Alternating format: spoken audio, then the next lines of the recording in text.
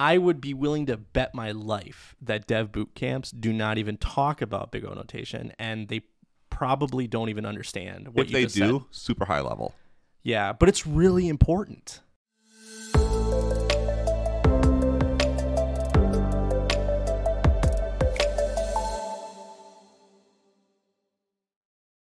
And again, I know I'm getting probably technical with like the big O notation here, right? O of n being it has to loop through every iteration to figure out which one it should be, where it becomes O of 1, which is like when you have like a hashed dictionary or something, like it can, because it knows the memory address, I'm accessing index 5. Okay, so 5 is always 5. So I failed college 3 times, and I've failed. I was in first time it was 1 semester, then I went back for another semester a few years later. Then I went to a tech school, but so I have a very shallow like higher ed coding background.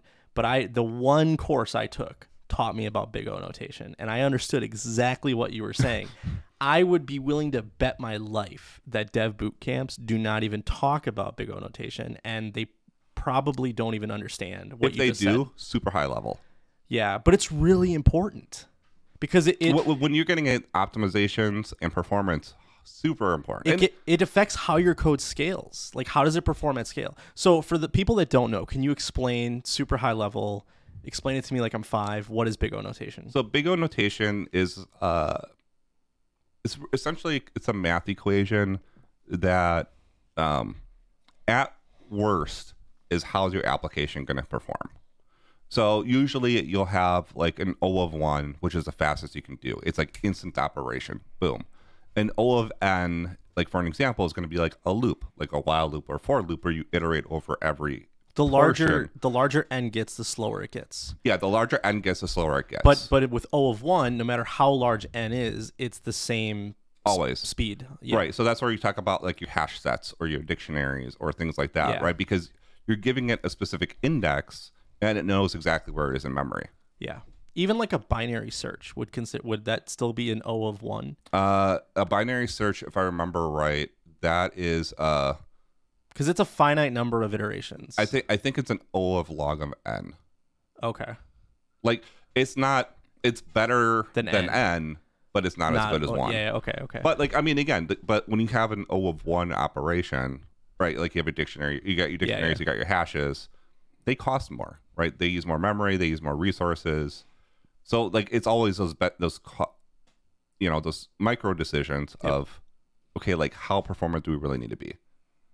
So practically speaking, like we're hypersensitive to this problem at work because there's an issue. We do web-based programming, and there's an issue with browsers where a browser will only execute n number of simultaneous calls to a server. Web requests, yeah. So in a single page app, you might have a dozen or 2 dozen API calls. Those are handled by the browser. Chrome, for instance, is only going to process 6 or so of those at any given time. So it's going to send up 6 requests asynchronously, wait for the responses, and it'll do another 6. And it might not be that clean, but the idea is it's not like gobbling up your CPU threads with a bunch of simultaneous and requests. Firefox is 8. Yeah.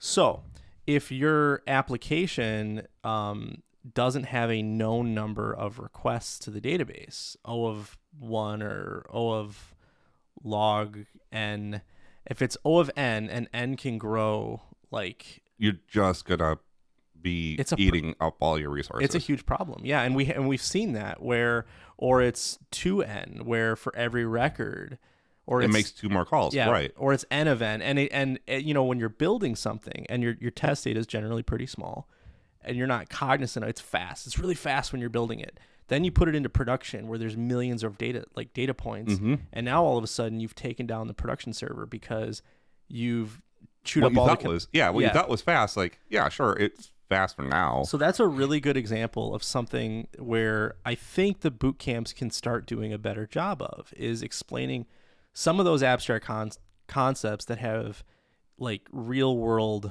implications that are being.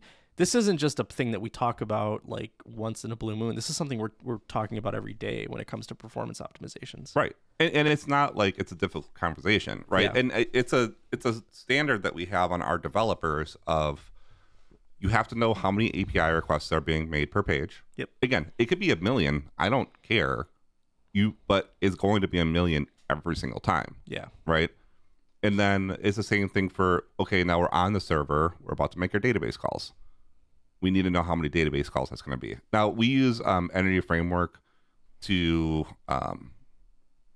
operate between, so we're a C# Microsoft company, so we're using C# with Entity Framework to our T-SQL server. Sometimes we'll use a start procedure because we need to be more optimal in what we're searching for, what we're operating against, but usually Entity Framework, good enough. But once you start selecting different data elements out, Entity Framework is trying to give you a benefit of optimizing it. And then as it selects every row, it's making another database call. And that's really kind of where we're hitting people of, right? Because the cost of opening the connection string, the cost of getting the data and sending it across network and then closing that connection, it's expensive. It eats up resources super fast. Yeah. Like there's, and with modern web apps, there's this concept of a connection pool. So it's you're opening and closing, but it's kind of like keeping the connection warm, and an app can have a certain number of connections available. So let's say it's 1,000 connections can be made to the database from the application. If your web application for every user is eating up half of those and you got 10 users using it, most of your users are going to be sitting in line waiting for a connection to be open. And then if the user base doubles for whatever reason, now more are waiting. And pretty soon your users start timing out because they've been waiting in line for one of these available connections to be open and they can't get in. These are problems you don't see in development. You might not see in testing unless you're doing performance load testing, which most companies don't do. So we really rely on the developers to be cognizant of how will this thing run when 1,000 people are on it? Yeah. Is it gonna eat up 1 million connections? Right. So, and just to give a little bit, if you are experiencing this, look at your app server and you're gonna see your CPU and RAM spike.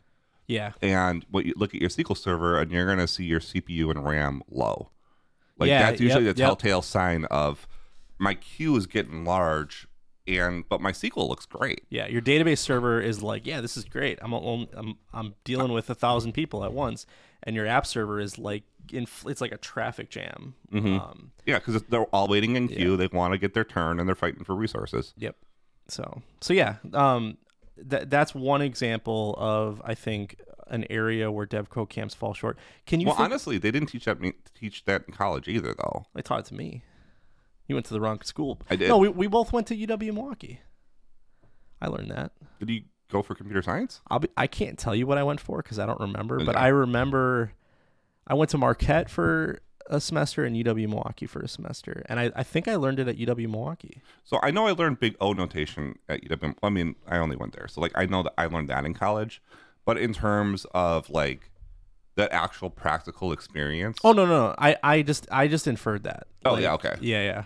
They didn't explain like how. Yeah, when I learned it at the time, I'm like, this is stupid. Why do I need to know this? Oh yeah, then you hit the problem and you're like, oh, this is why it matters. See. Yeah. Yeah, this is why it matters.